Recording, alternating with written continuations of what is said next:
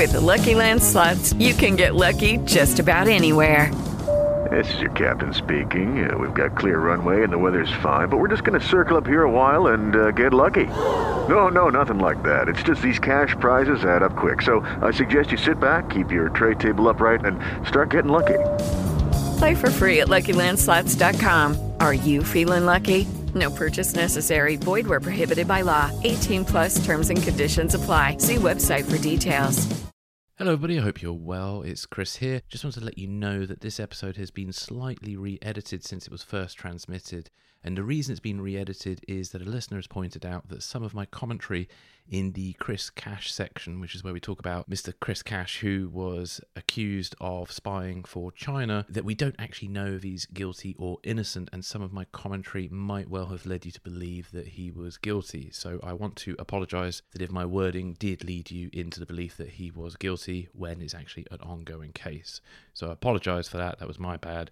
I should have been more careful in how I spoke about it. So apart from that, I hope you enjoy the episode. Take care.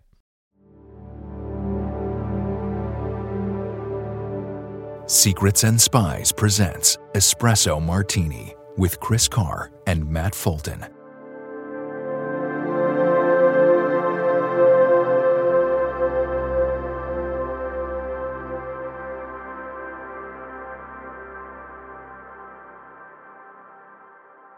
Hello, everyone, and welcome back to Espresso Martini. Chris, how are you?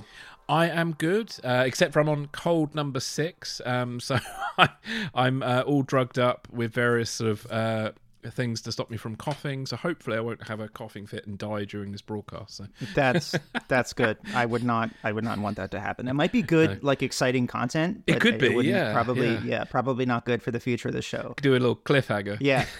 Tune in next time to see if Chris survives. Yeah, I'll try not to like choke on a coughing sweet if I need to have one later. It's been a year of Espresso Martini. That's crazy to me. Yeah. And you know, the day we recorded that first episode was the day that the Russians nearly shot down a rivet joint spy plane. Yeah. And that could have been a really historic day. So thankfully that jet didn't get shot down and we live a year on to tell the tale. Yeah. I know the year has flown by. We've done some good stuff together in the last year. I think so. I think we've done some really good stuff, and people seem to. I hope everybody listening agrees. I think especially you, Matt. I think you've done some great interviews. Thank you. Yeah, and from what I've seen of the stats and the reviews, people are liking what we're doing. So we've got to keep it up. Yeah. So I had my interview with David McCloskey about his new book, Moscow X. That came out on Monday of this week, so that's out now. And you got some exciting stuff coming up too. Yeah, well, I've got Calder Walton, and we talk about his book Spies, and that's been a bit of a one in the running for a while. And then I've got a new episode about the murder of Patrice Lumumba in the Congo and potential CIA links to that murder. And that's that was a very interesting episode and kind of obviously sadly quite a disturbing sort of aspect of history, really. Really? So I hope people find that episode of interest. Some new information sort of come out. And so I think that should be an interesting one. So that'll be coming out, I think, in a week's time. Great. Yeah, I'm excited to hear it. I'm like totally unfamiliar with that stuff, so it'll be all news to me. Yeah. Well, there's much to cover today, so we'll get right into it. We have several interesting stories for you. With some help from Five Eyes, Canada accuses India of assassinating a Sikh dissident on its soil. We have new details about Chinese and Russian spies in the UK. Estonia's departing military intelligence chief looks back on his eventful career, and after his release from a U.S. prison, notorious arms dealer Victor Bout is beginning a second act in local Russian politics. And an extra shot, our bonus show for Patreon subscribers, we're taking a look at Russell Brand and his brand. Get it, Chris? Yeah, like it. His brand of disinformation and conspiracy mongering, and share with you some exciting rumors about the future of the Bond franchise. But to access Extra Shot, you'll first need to be a Patreon subscriber, and you can do that in just a couple minutes by going to patreon.com/Secrets and Spies. Chris, what do folks get for directly supporting the show? Well, you can get two things, really, depending on which level you go for. You either get a set of Secrets and Spies coasters, or if you go up to the next level, you get a Secrets and Spies coffee cup.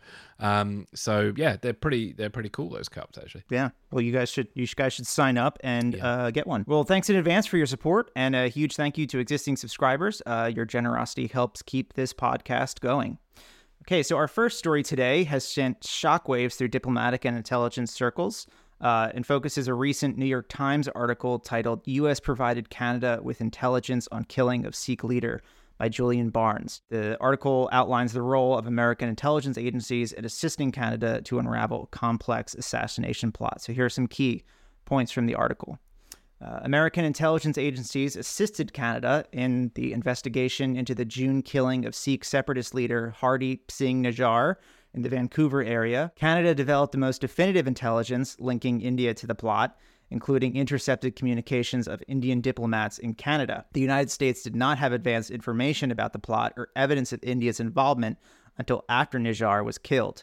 U.S. officials adhered to the duty to warn doctrine and would have informed Canada if they had prior knowledge of the plot. The disclosure of U.S. intelligence involvement risks entangling the U.S. in the diplomatic dispute between Canada and India.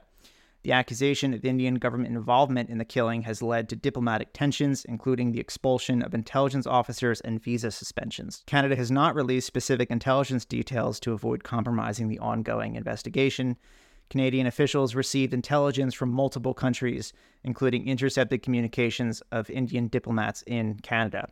So, Chris, I know you've been doing kind of a deep dive on your research into who this man was all about. Yeah, I got a bit carried away. Honestly, it's not an area I know a lot about, so I apologise in advance now if I do make some errors. But so I suppose the first broad thought is obviously if Canadian intelligence is correct, India is behind this killing, then they've become part of a concerning trend of countries who are ordering the assassination of political opponents on foreign soil. And obviously it's the sort of activity that we'd usually associate with Russia, also the Saudi government. And so India's now joined this rather disturbing list of countries that have done that. So, according to local reporting, two heavy-set men apparently shot Hardeep Singh Nijjar and at the nearby temple where he was the head in a town called Surrey, which is and Surrey, funnily enough, is the county where I come from originally in the UK, and it's a city in Canada, and it shares some names. But anyway, and these shooters apparently escaped in a car that was waiting nearby. Now, there's some CCTV footage that's not been released publicly, but has been seen by certain people. And I just saw a report this morning where apparently on this CCTV, it shows Mr. Nijjar getting into his truck, and then his truck being blocked by a van, and then another car pulls up beside his truck, and the gunmen open fire. Then the vehicles speed off, and sometime later the gunmen swap cars and escape in a silver car. And apparently it took 15 minutes for the police to arrive, and then there was a dispute between the Royal Canadian Mounted Police and the Surrey Police as to who had jurisdiction over the lead of the investigation into this shooting. So that's quite interesting. Obviously, both sides now deny that, but apparently that's what happened. So Mr. Nijjar was accused by the Indian government of being associated with the Khalistan Tiger Force, which the Indian government have designated a terrorist group. And Nijjar, he rejected those allegations, and he said that he was an advocate for peaceful means to create a Sikh state called Khalistan, which is an independent Sikh state.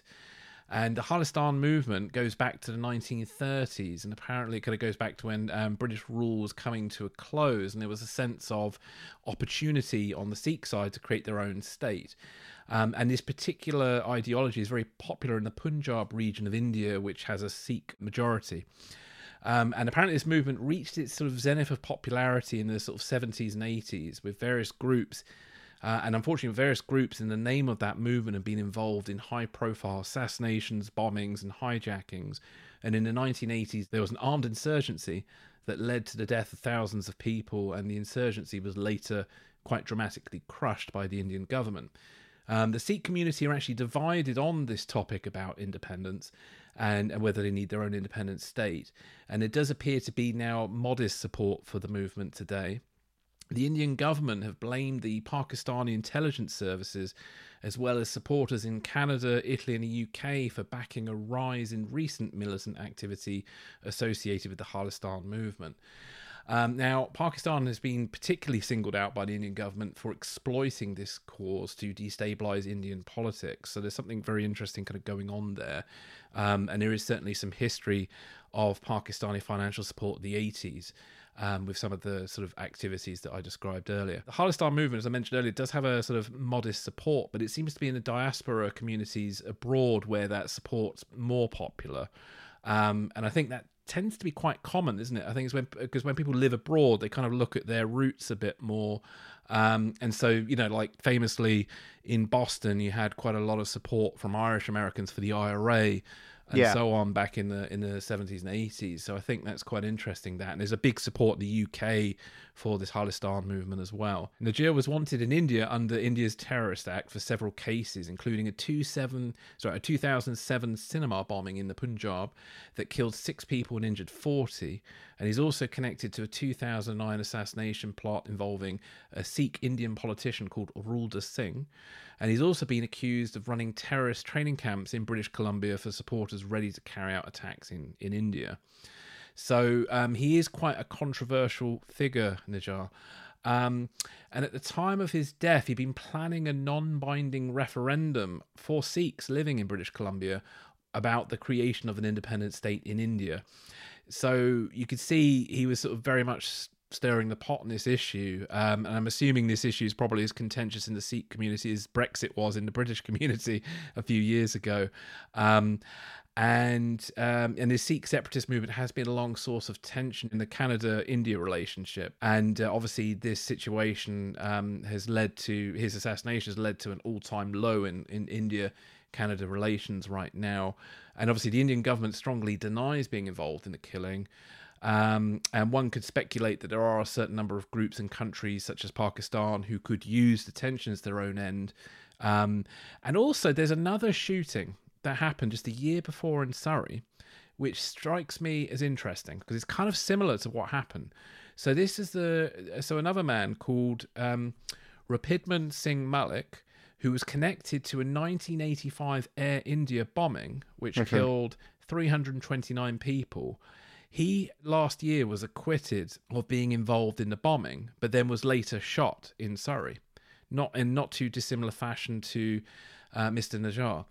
So I do wonder, just speculating out loud for a moment, whether there's a connection to this Air India plot somehow, and whether Mr. Najjar might have been a victim maybe of somebody who was connected to a family member killed in that Air India bombing. The fact that there were 2 shootings in Surrey involving prominent Sikh separatists in the space of a year just strikes me as an interesting kind of coincidence. Yeah, that seems too much to be an accident. It does. So then the question is are the individuals either being manipulated or exploited by the Indian government? Could they be being exploited by the Pakistani government, or are they acting independently? It's an interesting one, that one. So that was sort of my deep dive into this topic that I don't know an awful lot about, so I'm quite nervous. I hope I haven't made a complete cock up of it, but I've sort of done my best to sort of try and understand as much as I can about it.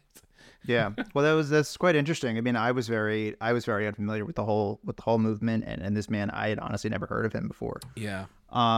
Well, one of the things that struck me about this story is like the extremely high bar for the intelligence that you would have to have for Justin Trudeau, the leader of a democratically elected country, you know? Yeah. To go out and publicly accuse Narendra Modi, the leader of another democratic country, of orchestrating an assassination plot on their soil. Like, that's something that you cannot be wrong. Like, the intelligence has to be absolutely 100% ironclad. Like, there can be no doubt if you're going to go out and at that level and accuse. I mean, I think it would be one thing if you did this between intelligence chiefs, you know, like the head of the Canadian SIS goes to his Indian counterpart and says, like, we know what you did here, and, you know, and protest that way. Or if it was at like a foreign minister level, you know, but to do that, it has to be quite substantial. The other thing here that was interesting to me is the Five Eyes dynamic here. So the article here kind of says that the Canadians developed most of the intelligence that would lead them to this conclusion, but that other intelligence provided by the U.S. added extra context to help them come to that conclusion. And there isn't enough details in the article that I would kind of have anything to latch on to kind of speculate on what sort of intelligence that would be. I really don't know.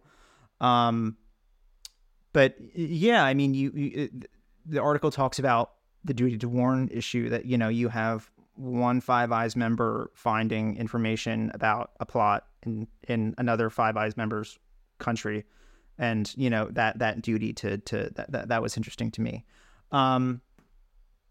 I think as you said that that this man was no saint. I mean, I think, under the norms of free speech and stuff, I think if you have this sort of political belief that there should be an independent Sikh nation in Punjab, that's one thing to, politically advocate for that kind of a development. But to operationalize that in a way that you would try to achieve it through violence or to orchestrate, terrorist attacks or militant training camps or something on the soil of a third country. I mean, that's sort of where it gets beyond, what's acceptable, clearly. Yeah. But the difference is, I mean, it's a troubling norm then that's being kind of broken by this. I mean, I'm thinking of like Jamal Khashoggi, the Washington Post journalist, a U.S. green card holder who was, cut up with a bone saw by the Saudis in their embassy. It's a kind of a troubling development that you have democratically elected countries orchestrating assassination plots on the soil of another democratically elected country. Like if India had, intelligence that this man was trying to plan or orchestrate terrorist activities from Canadian soil, the mechanism to solve that is the Indians take that information to the Canadians and the Canadians handle it. Like you don't go and just shoot someone on the street. And it does make me wonder whether that's information is quite sketchy, because I would have thought if the Indian government presented such information to the Canadians, they would have taken it seriously. And also I would have thought that the Canadians would have detected that themselves by now. Right.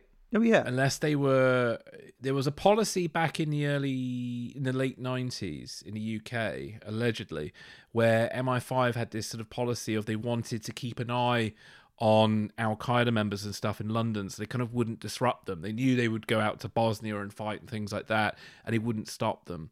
And the idea was that it's better to have those people where we can keep an eye on them than having them elsewhere where we can't.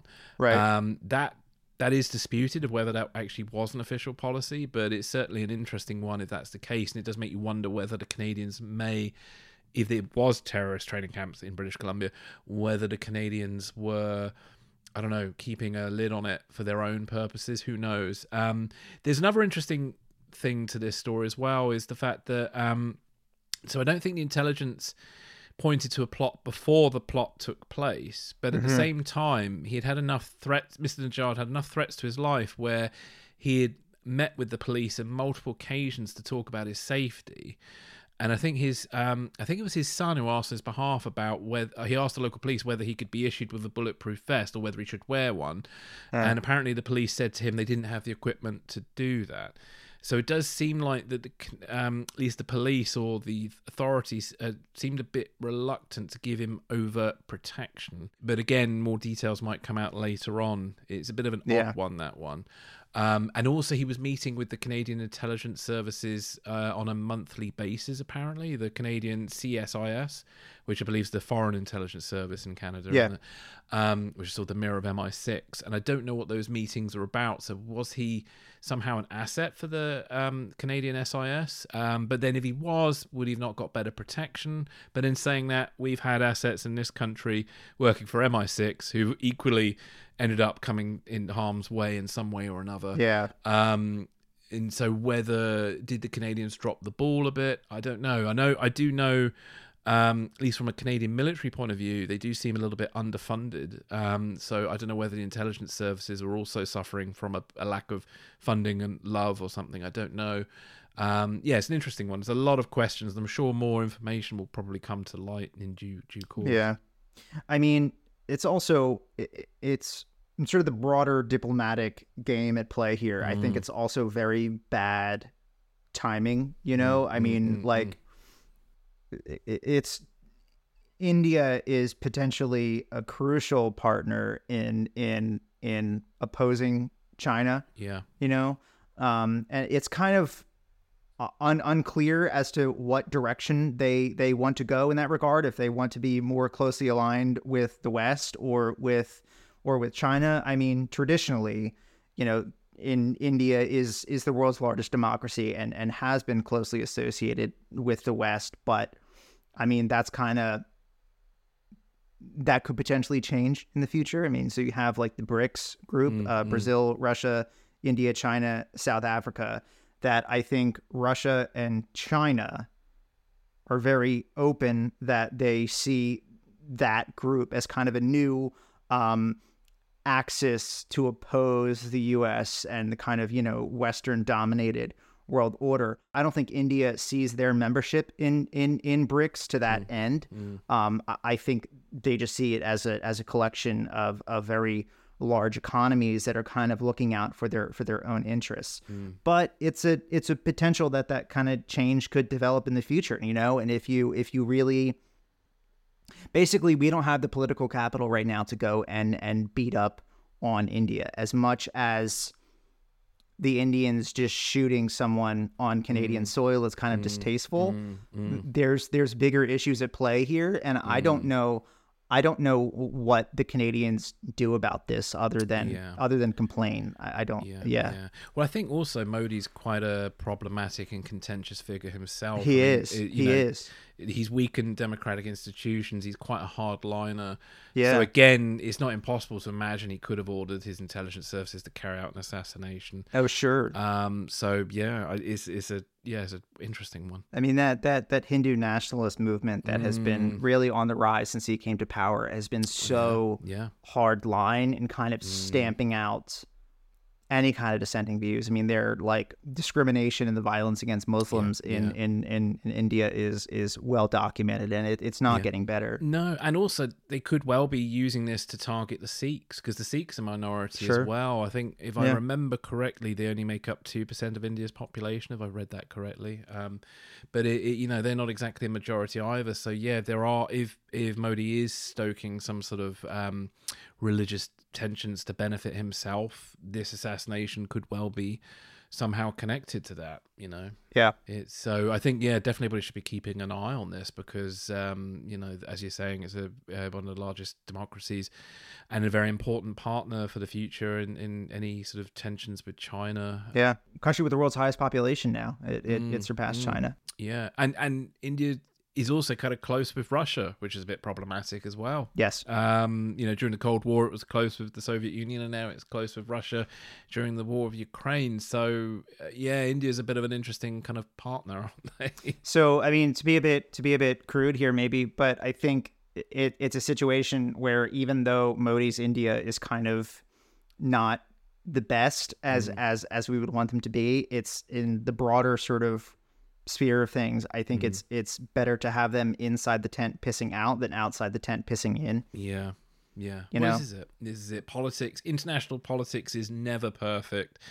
And if you only, sadly, if you only sort of team up with people who do everything you want them to do, you probably have a very short list of international partners. So yeah, and you're going to push away a lot of potentially really valuable allies into the arms of your adversaries. Yeah, indeed. It's a messy business. It really is. Yep. All right, so our next up today, our second story, we have 5 Bulgarian nationals have appeared in a UK court accused of participating in a covert Russian spy ring operating within the country. They're alleged to have conducted surveillance against potential targets spanning from August 2020 to February 2023. The suspects are believed to have aided Russia in planning hostile actions, potentially involving abductions. Here are a few key points from this significant case detailing their roles, and this is from a BBC News article.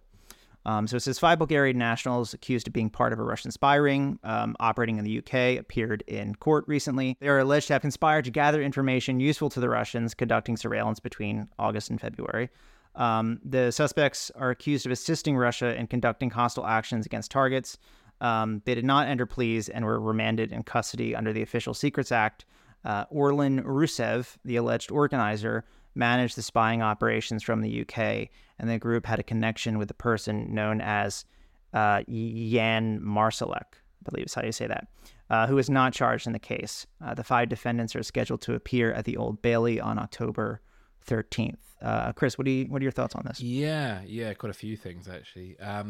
So obviously the first standout for me is they're accused of carrying out surveillance on people targeted by Russia. And it kind of feeds into something I've been saying for a while. I've always had this belief in the build-up to the Skripal poisoning that there were Russian operatives working locally in the UK conducting surveillance in the build-up to that assassination. Now, obviously, these people have nothing to do with that case because they were operating between August 2020 and February 2023, so we can't connect them to Skripal, but maybe their predecessors were in some way. So I find that really interesting and disturbing, and as you mentioned, it involved... they wanted to collect information on targets who potentially could be abducted or whatever. Apparently, they were also accused of looking at military bases in Germany, which isn't mentioned in the BBC article. I saw that when just reading about this generally online. So there's something interesting there. And obviously, their highest activity was during COVID, so I wonder if they stood out in some way to MI5 counterintelligence when they were conducting their surveillance operations on the empty streets of London during sort of 2020. That's you never know. Good for a surveillance perspective that there's no one else on the streets but you. It must have been because I honestly, London during August 2020 was the period where we were encouraged to go out again, and that then another lockdown, which I think the second lockdown was around about October 2020, memory serves me correct, and then London was a ghost town up until about April 2021. So it was very, it would have been very easy to stand out in certain situations if you were hanging around outside places and stuff, or just sitting in a car during COVID. So I don't know. Obviously, again, there may be no COVID connection, but it's just interesting sort of timing there. I was also interested in their connections. This man called Jan Marsalek. So he is an Austrian fugitive businessman connected to the Russian military intelligence service, GRU. And Marsalek apparently was a key player in a huge fraud case known as the Wirecard scandal in Germany. Wirecard was a payment processing company that collapsed due to corrupt business practices. And Marsalek, he once lived in Munich, and he lived opposite the Russian consulate. And then apparently later on he made contacts with Russian intelligence through something called the Austrian-Russian Friendship Society, which sounds nice, warm and fuzzy. And the Austrian-Russian Friendship Society is a networking society that hosts meetings between Austrians and Russians on areas such as agriculture, politics, education, and culture. And since the founding of the club, it's worked very closely with the Russian embassy, and the ambassador to Austria is the honorary president of that society. So I think through the Austrian-Russian Friendship Society, which is known as the ORFG, that's probably where Marsalek made a connection with Russian intelligence, with the GRU. And so it's that was quite an interesting little standout for me. And then again, my inner George Smiley wants to know, what is the motivation? Was it money? Or did they have some, because they're all Bulgarians, did they have some sort of family legacy that goes back to the Soviet days? And Bulgaria is an interesting kind of country as well, because the relations between Bulgaria and Russia are a bit rocky. Bulgaria has expelled a lot of Russian diplomats, and I say diplomats in quotation marks, over the years. I think the Russians attempted to execute a coup in Bulgaria recently. Yeah, exactly. And blew up a military base. Now, Bulgaria, obviously, it joined NATO and the EU, which were big no-nos for Russia. So I think Russia definitely has plans to, as you're saying, with this coup, to sort of get its hands on Bulgaria. But also Bulgaria, with the EU membership, offers a useful tool for recruitment, because EU passport holders have easier access to Europe and the UK. Yes. And so that could be why those individuals were sort of targeted and recruited by Russian intelligence to operate on their behalf. And I do wonder, and this is a running theme, so get your vodkas out or whatever it is that you celebrate with drinking games.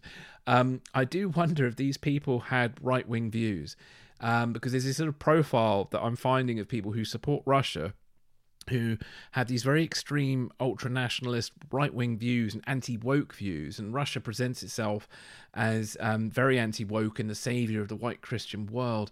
And I do wonder maybe if these individuals fit that profile and fit that belief, and that's why they ended up spying for Russia. But again, I am totally speculating there. Could be dead wrong.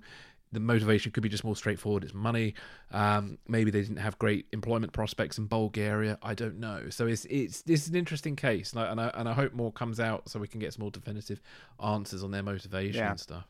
What was the name of that group you mentioned? The Austro-Russian Friendship Council? Was that it? Yeah, that's it. So the ORFG, the Austrian-Russian Friendship Society. Yeah. There needs to be, like, for those meetings of that group, there needs to be like a big flashing neon sign over it that says Spies hang out here. Yeah. You know? Yeah. And there must be others across Europe as well. It might even be one in England, some sort of Russian-British Friendship Society. They must be all over the place. It's sort of soft. Obviously, there will be some legitimate activity going on that is very basic and non-exciting, but at the same time, it does present this little opportunity for talent spotting on the Russian intelligence part, and maybe as well the Austrian intelligence services are kind of using it as a kind of counterintelligence place as well to keep an eye on things. Who knows? Yeah, interesting. I mean, something that stood out to me about the story, it's very old school. You know, I mean, there's a long history of Bulgarians being used by the KGB to do various bits of dirty work during the Cold War, assassinations and stuff, specifically. There's From Russia with Love has a Bulgarian assassin working for the KGB, kind of reminded me of that.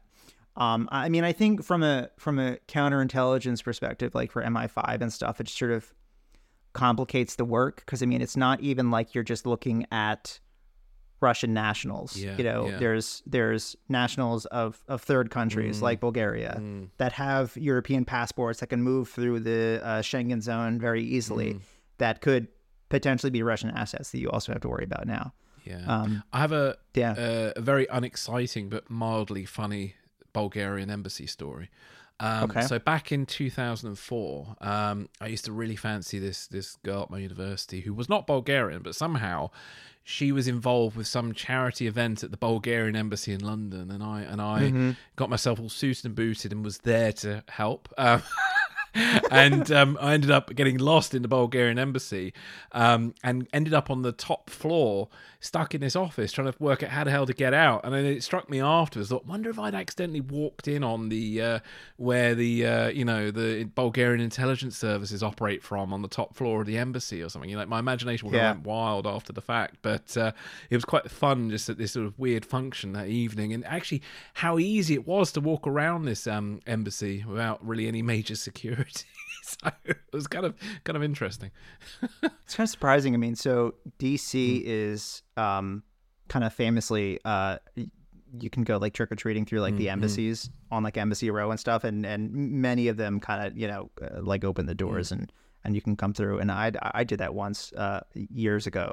And it's kind of interesting just how you're just kind of walking around this embassy. Yeah, it is just strange, isn't it? And it does feel a bit like a spy movie and a bit surreal. But yeah. Oh, it's good fun. All right, anything else to add about this? No, other than we've had quite a few spy scandals in the UK recently. So we've got this sort of Chinese one, haven't we? we're gonna talk about another one next. So we're gonna look at a trio of articles from The Guardian, the BBC, and The Spectator that discuss recent aggressive Chinese intelligence activities against the UK. These articles collectively shed light on a significant and concerning espionage case involving allegations of Chinese spying in the UK, the arrest of a parliamentary researcher with connections to prominent Tory MPs has raised questions about the evolving nature of espionage, the challenges in detecting such activities, and the broader issue of Chinese interference in democratic processes. In this context, it's crucial to explore the details and implications of this espionage case, as well as the UK's response to the growing threat posed by Chinese intelligence operations. So here are some key points from all three articles together, and we'll have links to all this in the show notes, of course. So, 2 men were arrested under the Official Secrets Act in the UK due to allegations of espionage involving a parliamentary researcher with ties to senior Tory MPs, including Security Minister Tom Tugendhat and Foreign Affairs Committee Chair Alicia Kearns. The arrests were conducted by the Metropolitan Police's Counterterrorism Command, accompanied by searches at multiple locations. The Interparliamentary Alliance on China expressed deep concern about the infiltration of the UK Parliament by an individual acting on behalf of China. Traditional espionage methods have evolved into cyber espionage, creating challenges in identifying and countering espionage activities. China's extensive and well-resourced intelligence services employ a whole-of-state approach, making detection difficult. The UK appeared slow to recognize the extent of the challenge posed by Chinese intelligence activities, with unclear responsibilities among government departments. The UK recently passed the National Security Act to address these issues, but its full implementation is pending. Espionage remains a concern, but the greater threat lies in subversion and interference in UK democracy. MI5 issued a security alert regarding Chinese interference, and other countries like Canada have initiated inquiries into foreign interference in their elections. China employs a multifaceted approach, including espionage, propaganda, economic investment, political lobbying, and cyber activities, making it an insidious and continuous threat to national security. Chris, any thoughts on this? Yeah, it's an interesting one. My first reaction to this story, which is a bit bad of me, was that I was kind of half joking with a friend of mine. I was like, thank God it wasn't a Labour MP who was caught up in all this, was my first reaction, which You're just not wrong. Shows my political bias there. Because I think it was last year we had a Labour MP called Barry Gardner, who was associated with a lady named Christina Lee, who was accused of being engaged in political interference activities on behalf of the Chinese state. And Barry was then the chair of a disbanded Chinese in Britain parliamentary group that received £500,000 worth of donations from Christine Lee, and Christine Lee MI5 had warned about and stuff, and so it was all a bit of a hullabaloo last year. And obviously now this year it's this guy called Chris Cash. So security officials believe he was recruited as a sort of sleeper agent whilst he was living and working in China, apparently. Obviously this case is ongoing, so we don't know if Mr. Cash is guilty, because we don't actually know at this time. The police and intelligence services, I would like to presume, have a strong case against him and felt confident that they could get a prosecution, but they could be wrong. It has happened in the past. And it kind of reminds me of a case from America of a guy called Clem Duffy Shriver. I don't know if that name rings any bells. There's a really good FBI warning video about this man. Because basically he was an American student who was living abroad in, I think it was Shanghai. And he answered and he was sort of looking for money and employment. And he answered an advert about writing a paper on US-China relations with regards to Taiwan and North Korea. And unknown to Shriver at the time, the people who basically paid him to write this article and to get his insight, it was basically Chinese intelligence. It was a front for Chinese intelligence that hired him to do that, put out this advert. And as his relationship kind of grew with these people, as did their kind of expectations, and as did money, more money was exchanging hands. And after a while, Shriver, it was suggested to him to maybe apply for some jobs in the American government so he could get greater insight, so he can write more papers and get more money. And in time, his handlers even paid for him to do the Foreign Service exam, which he failed a few times, and eventually he passed it. And then it was when he went to apply for a job at the CIA that Shriver's sort of duplicity was discovered, because he failed a polygraph test. And also I think the CIA and FBI, through the application process, suddenly realised he had some dodgy connections. And and it all kind of blew up, and he went to jail. I think he's out now, but he basically, he went to jail for having the intention to spy for China, and he accepted a lot of money. I think he got about $60,000 just to take the various foreign service exams and stuff. So really, the moral of the tale is Americans and British people in particular need to be very careful when, especially students, when working in China, because there does seem to be an effort to recruit British and American students who have the possibility to going into British and American government, a bit like the Cambridge Five. You get them early, you get them as students when they're a bit sort of, wet behind the ears, a bit naive or whatever, a bit idealistic. And you give them money, which is what students want. You give them a sense of importance, and before you know it, you've got yourself a sleeper agent. So it does make me wonder whether Chris Cash may have had some sort of similar experience. So if Mr. Cash is guilty, and we don't know at this time because it is an ongoing court case, but if he is guilty, it is concerning that he had such close proximity to MPs. But obviously, if he's not guilty, then that proximity is kind of natural, isn't it? So, it's a bit tricky on that one. But if he is guilty of spying for China, then obviously that proximity to MPs could have given him access to sensitive information.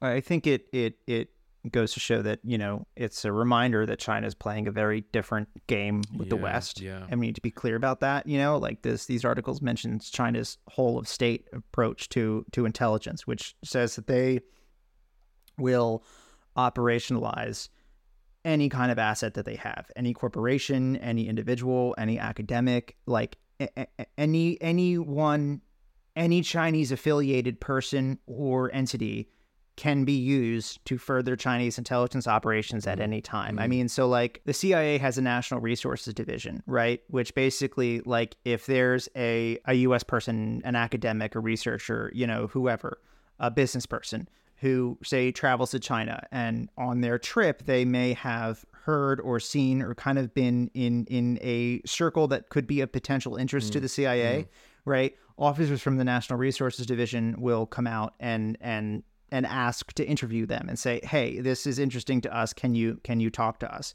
But that person can say no. They're not obligated to do that.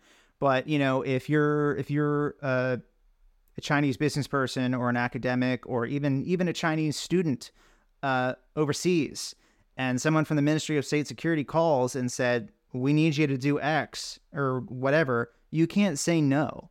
Like, you're automatically kind of just deputized. And that's a very different, it's a very effective force multiplier that our system of governments don't allow us to have.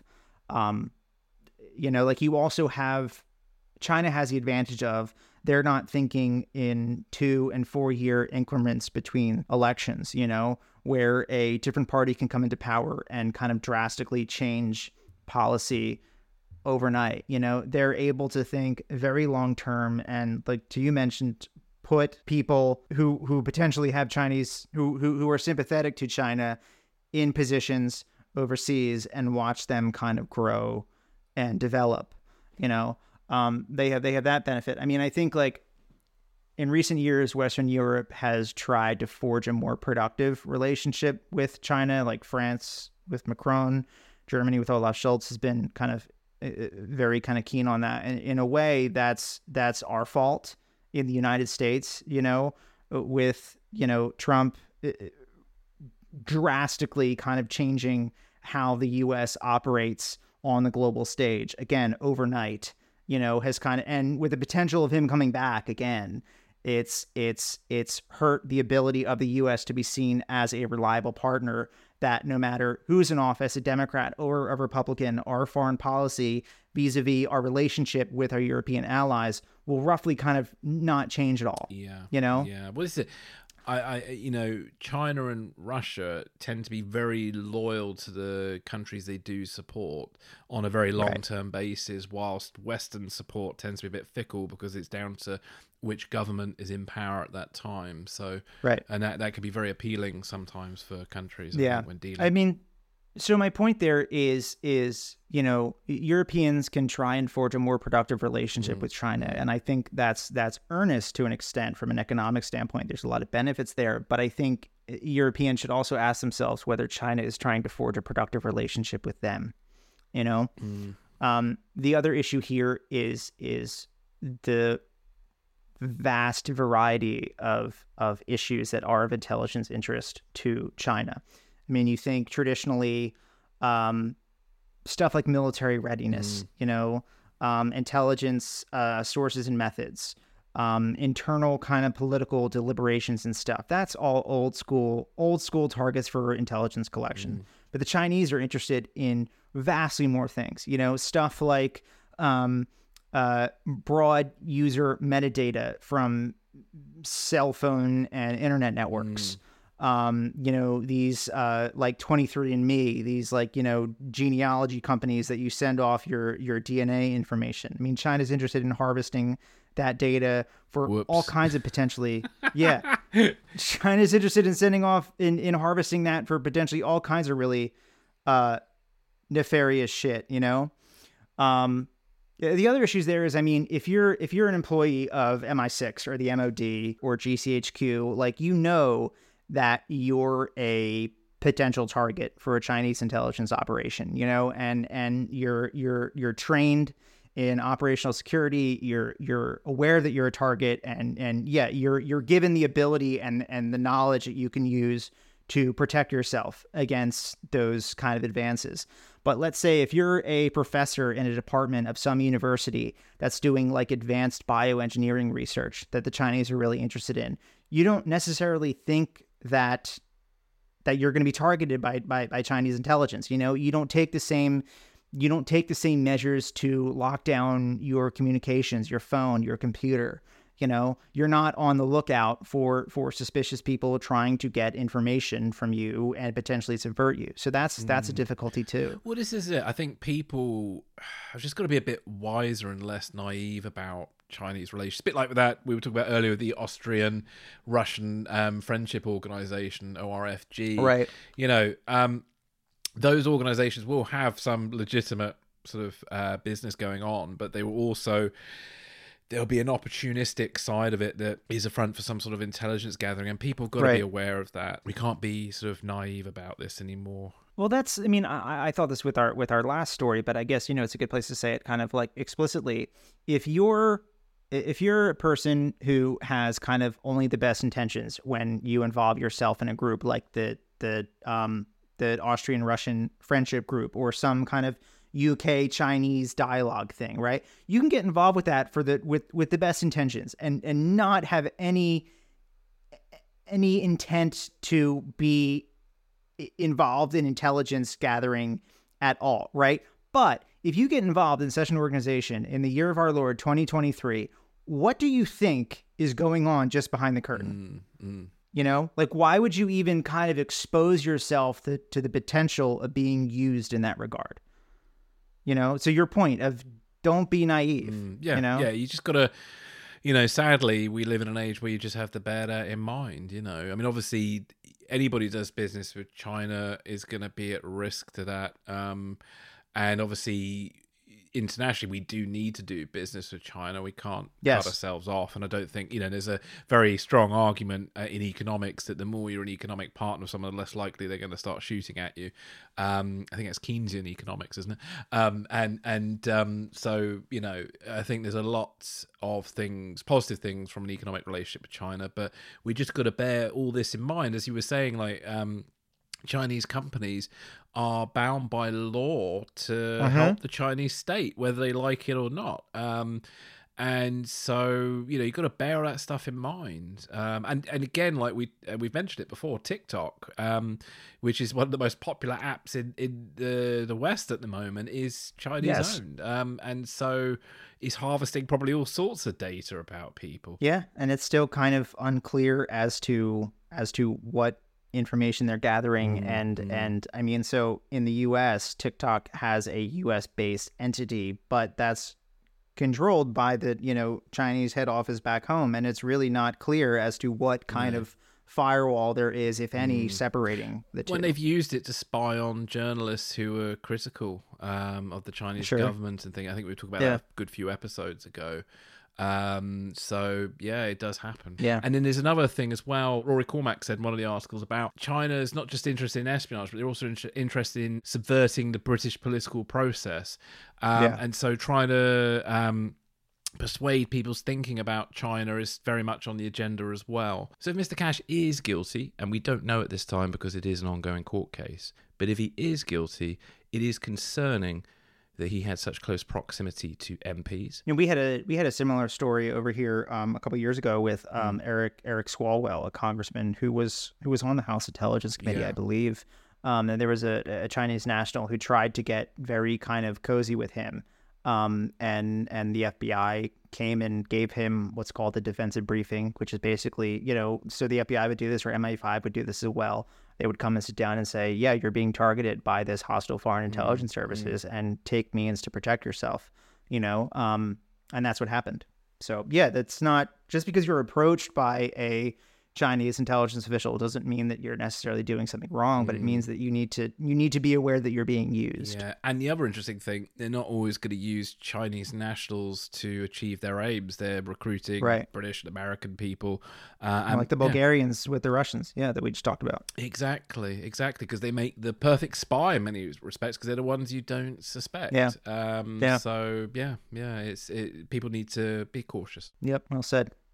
Okay, well, moving on. In a new interview with The Insider, co-written by Michael Weiss, Estonia's outgoing military intelligence chief, Colonel Margo Grossberg, gives key insights into Russia's invasion of Ukraine and the ongoing conflict's dynamics. Grossberg's role at the forefront of Estonia's Defense Forces Intelligence Center for the past 5 years has afforded him a unique perspective on the geopolitical landscape in Eastern Europe. The article details a few fascinating moments leading up to and during the first hours of the invasion of Ukraine, Estonia's intelligence efforts, and Grossberg's assessment of the war's current status and potential future development. So here's a few key points. This is a really cool It's a great article. Interview. Yeah.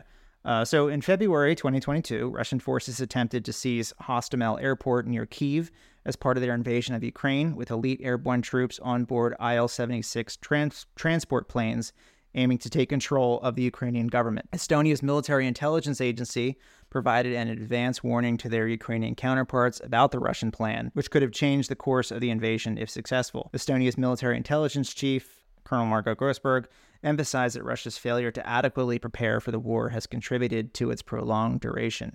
Dictatorships often provide leaders with biased information, and Russia has made strategic mistakes. Estonia's intelligence had been monitoring concerning signals about Russia's intentions since spring 2021, noticing unusual troop movements and unreturned units following the Zapad military drill in September 2021. Grossberg's agency also accurately predicted Russia's annexation of Crimea in 2024. While Estonia's intelligence detected early indications of the Russian invasion in 2022, they underestimated the start of the war due to a miscalculation of Russia's forces and decision-making. He acknowledges that Russia has adapted during the war, as seen in their response to Ukrainian HIMARS strikes and strategic withdrawals. Grossberg believes Putin has enough resources to continue the war for an extended period, but highlights the importance of Western sanctions and support for Ukraine. He dismisses concerns about crossing Russia's red lines for escalation, including the use of nuclear weapons. He kind of interestingly compares that to U.S. red lines with Syria and how those weren't enforced. The timeline for Russia to restore its military capabilities after the war depends on when and how it ends, with estimates ranging from 3 to 5 years that they would be able to attack another neighboring country, such as, in the Baltics. The balance of forces in the conflict is equal, and the fight is more about exerting will and maintaining pressure than territorial gains. Weather conditions this coming winter may impact the course of the conflict, with a harsh winter potentially leading to large maneuvers. So, the ground is frozen, so you can move tanks around more easily. Grossberg leaves his post with pride in his agency's accomplishments, including maintaining preparedness and preventing any surprise attacks on Estonia, despite the ongoing war in Ukraine.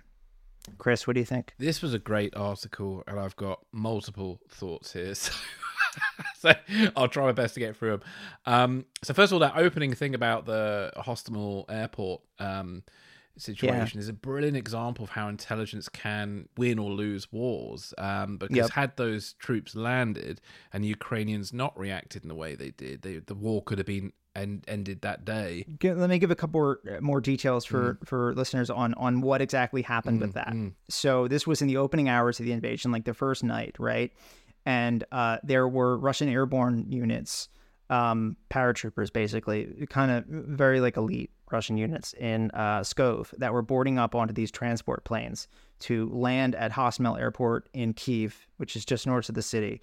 And they were planning to use that as to establish an air bridge there and more quickly run down and capture Kyiv and decapitate the government, right?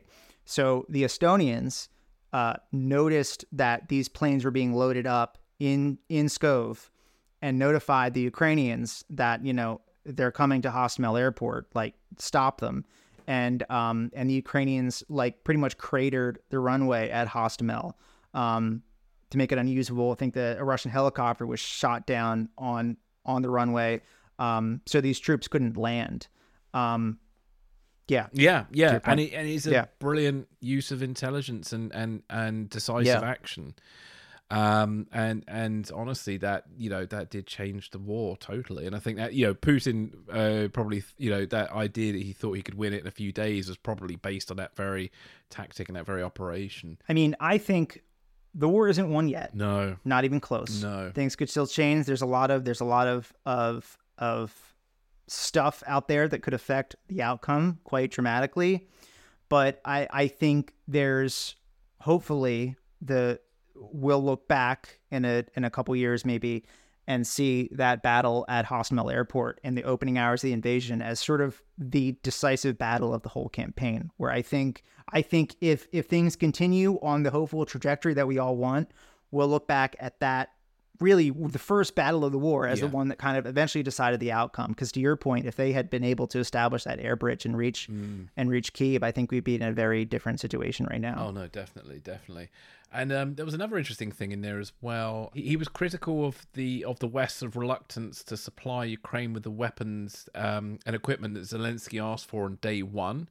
And the problem is these delays give Russia a strategic advantage because it gives them a way to adapt to these weapons. And even so, like the HIMARS and even the F-16s that are coming, the Russians have time to change their tactics to adapt to that delay and to that new weapon that's going to come onto the battlefield. So that's something that definitely needs to really be sorted now. I think, I don't know. I mean, I've been one preaching caution all the way through the last year of us talking about this.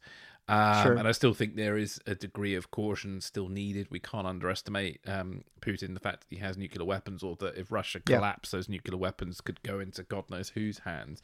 But at the same time, it's also been noted that there are no specific red lines for Putin about Ukraine. So maybe it is a better option just to defeat Russia as quickly as possible on this. Yeah. I mean, I think in general, the stance that we should push to end the war as quickly as possible. I mean, the longer it goes on, the more chances there are for, us to lose our minds again over here and totally just upend NATO, Yeah. Because I think Putin, as it was said in this article, the Russians have got the capacity to continue this war for at least another year and a half. And I think they're definitely the strategy is just see what happens in the American election.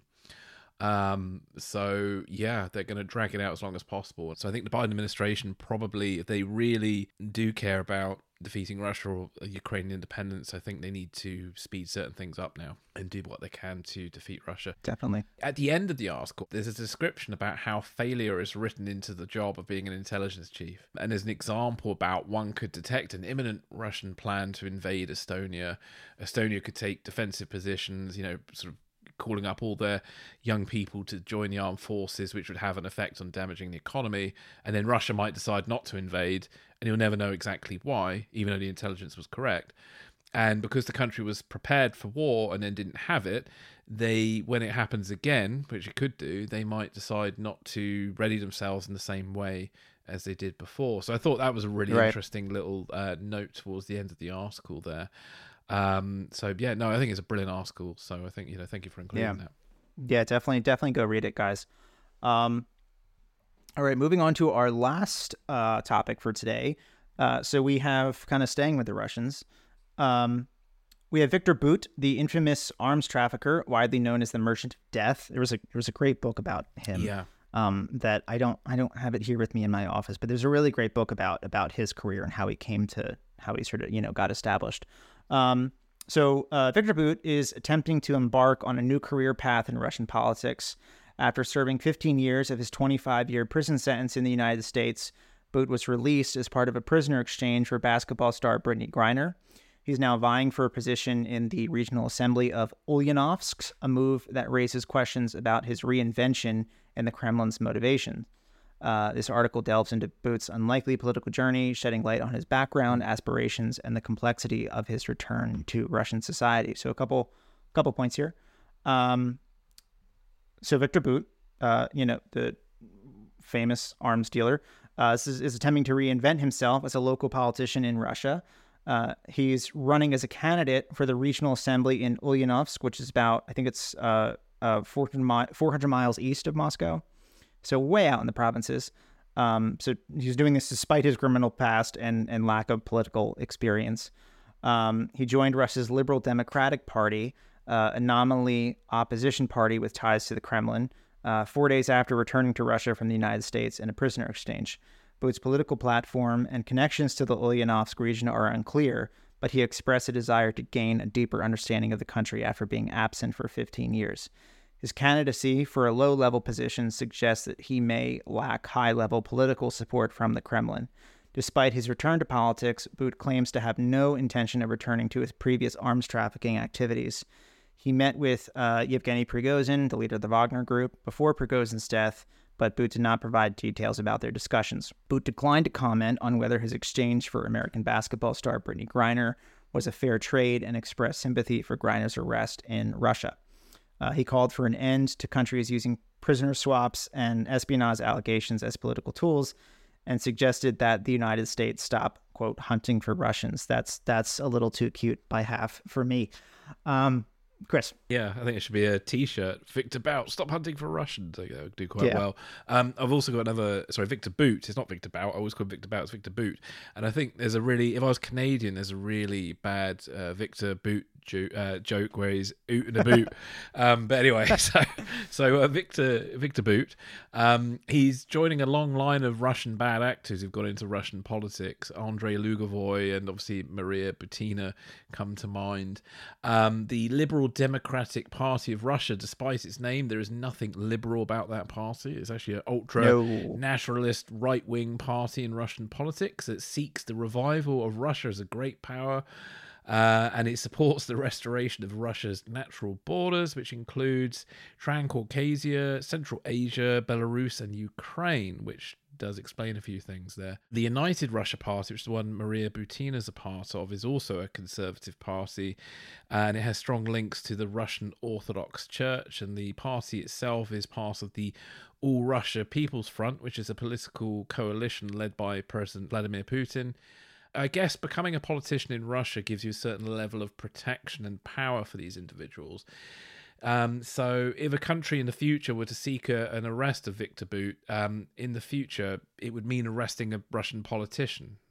Right. And so I think that gives him a useful level of protection. And it's interesting to note that it's reported that when he was at the African summit, Bout was passionately defending his country's policies on Ukraine and echoing a line among many pro-war elites that Russia's true enemy is not Ukraine and is actually fighting a larger proxy war with the West. So thank you for confirming that, Victor Bout.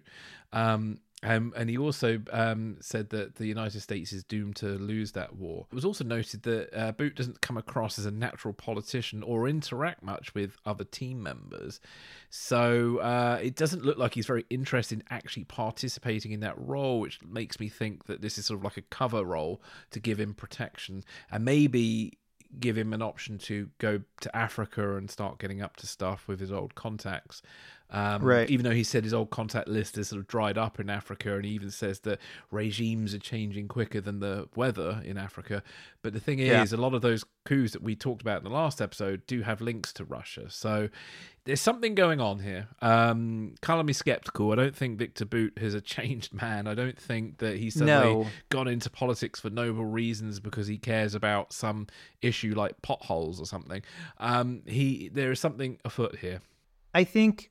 I mean, when he was released, and I'll in a minute I want to talk about, should he have been released and the whole issue around that. But when he was released, there was a lot of people saying like, oh, this dangerous arms dealer, he's going to go right back to being an arms dealer again. And I thought, well, potentially. But to your point earlier, he's been in prison for 15 years. He served, 2/3 of his sentence. His contacts are all kind of dried up, but also he's kind of just widely exposed and known, and that doesn't, I would assume that doesn't really help you to be an attractive business partner in the world of arms dealing. No. And let's say he did go back to being an arms dealer and travel to some third country in Africa, so arrest him again or kill him. But can they arrest a serving politician? In a Russian politician, why not? If you have evidence that he's actively trafficking arms across international borders, I mean, the Russians would protest, but okay, okay, would it lead a tit for tat where, I don't know, an American politician will suddenly get arrested by Russians in somewhere? Well, in a way, I mean, I think we already kind of have that, I mean, so like Brittany Griner, I think, was very dumb to go through Moscow, an airport in Russia, with THC oil on her person. Like, what do you think is going to happen to you? I mean, yes, the Russians are arresting Americans, like Evan Gershwitz, the Wall Street Journal reporter who's in prison right now. They're doing this deliberately. They're taking hostages. I mean, the Russian system doesn't work so that, like, I mean, here, if you're going to arrest someone, you have to be able to demonstrate in a court that they have committed crimes. You have to display evidence. You can't just lock them up because of their passport, But in that respect, I think Brittany Griner, yes, I think was dumb to do what she did. I think also, though, she's an American citizen, and the government has a duty to do what it can to bring her home. And not to languish in a Russian prison camp for the rest of her life on bullshit charges, And the problem is, though, when Brittany Griner does something stupid and allows herself to be taken hostage, it puts national security at risk that now we have to release this asshole back into the world because you made a dumb mistake. It's a bit of a different circumstance with Evan Gershwitz. I mean, I totally get why you would need to be in Russia to report on the ground about what's happening there. It's noble. I get it. But at the same point, I think you need to ask yourself, given your passport and your citizenship, are you making yourself a target that will put your country's national security at risk? Because now the Russians have him in a prison. The U.S. government has a duty to do what it can to bring him home. And the Russians are asking for, I think it's a GRU assassin who's in prison in Germany. Yeah. That's who they want back. To get Evan Gershwitz back. So like, I don't think there is any reason right now for any U.S. citizen, anyone with a U.S. passport, or even a British passport for that matter, to be in Russia right now. You're opening up yourself to being taken hostage, and your government will have to make painful concessions to get you back. Yeah, and it's naivety and hubris, I think, are the two main reasons what leads to this, I think. So it's, it's exchanging an assassin for a journalist or an arms dealer for a basketball player, in the grand scheme of things on a mathematical level, it doesn't seem right, does it? On a humanitarian level, I'm totally for it, but it's just, Victor Bout is, he's been associated with, he's known as the Merchant of Death, isn't he? That's his nickname. There's a lot of conflicts in Africa in the 90s and the early 2000s and stuff that he totally fueled. Yeah, and he's hardly a saint, so it's ridiculous, really. It's interesting with that prison exchange about whether there were other options of people to exchange, but I'm assuming there weren't really. Well, I think there's Paul Whelan, who's still, I think there's some questions on what he was up to in Russia. But if the Russians arrest you, as they have Evan Gershkovich and Paul Whelan, and claim that you're an intelligence officer, that you're a spy in the country, their policy is, I will only exchange a spy for another spy. So if they arrest you and say that you're a spy, regardless of whether or not that's complete bullshit, you're only going to get out if your government gives them a spy that they want back. Yeah. It's a tough thing. And I mean, I think there was a lot of around the time of this swap, there was a lot of, you were giving up an arms dealer for this, basketball star. That's not fair. No, it's not. But the U.S. government, she's a U.S. citizen, as is Evan Gershkovich. They don't deserve to languish in a Russian prison camp, and their government has a duty to do what it can to bring them home. But at the same point, I'll say again, there's an issue of personal responsibility here, and asking yourself, are you making yourself a target to being taken hostage? That your government will then have to put its national security at risk to get you back. Well, yeah, I think only people who have diplomatic protection should be in Russia right now, if you're British or American. Yeah. But get into politics. Do what Victor Boot's doing, and then become a local MP, and then go to Russia. Yeah. Dear. Anything else you want to say about that? No, I think we've covered everything there really on Victor Boot, who I always want to call Victor Bout, is a bad habit, but it is Boot. I know. My brain sees it and wants to. Yeah. But there we go. So he's Boot and a Boot. For now, anyway. For now, yes. All right. Well, that about wraps up this 1-year anniversary edition of Espresso Martini. Links to the articles we discussed today will be in the show notes. Chris and I are going to continue our conversation on Extra Shot. If you're a subscriber, we'll see you there shortly. And if not, we'll hope you sign up and join us. If you enjoy the show and what we do here, please leave a rating and review on your podcast streaming app of choice. It really helps listeners discover the show. Thanks for listening, everyone. Thank you, everybody. Take care. Thank you.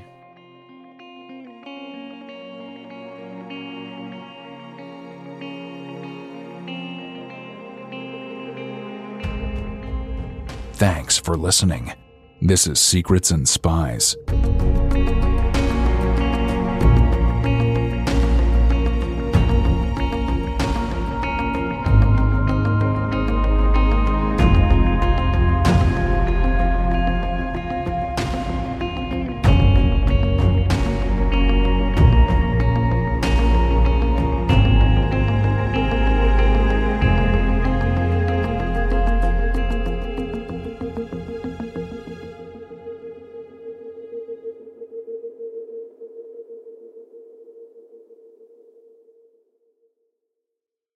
With the Lucky Land Slots, you can get lucky just about anywhere. This is your captain speaking. We've got clear runway and the weather's fine, but we're just going to circle up here a while and get lucky. No, nothing like that. It's just these cash prizes add up quick. So I suggest you sit back, keep your tray table upright, and start getting lucky. Play for free at LuckyLandSlots.com. Are you feeling lucky? No purchase necessary. Void where prohibited by law. 18+ terms and conditions apply. See website for details.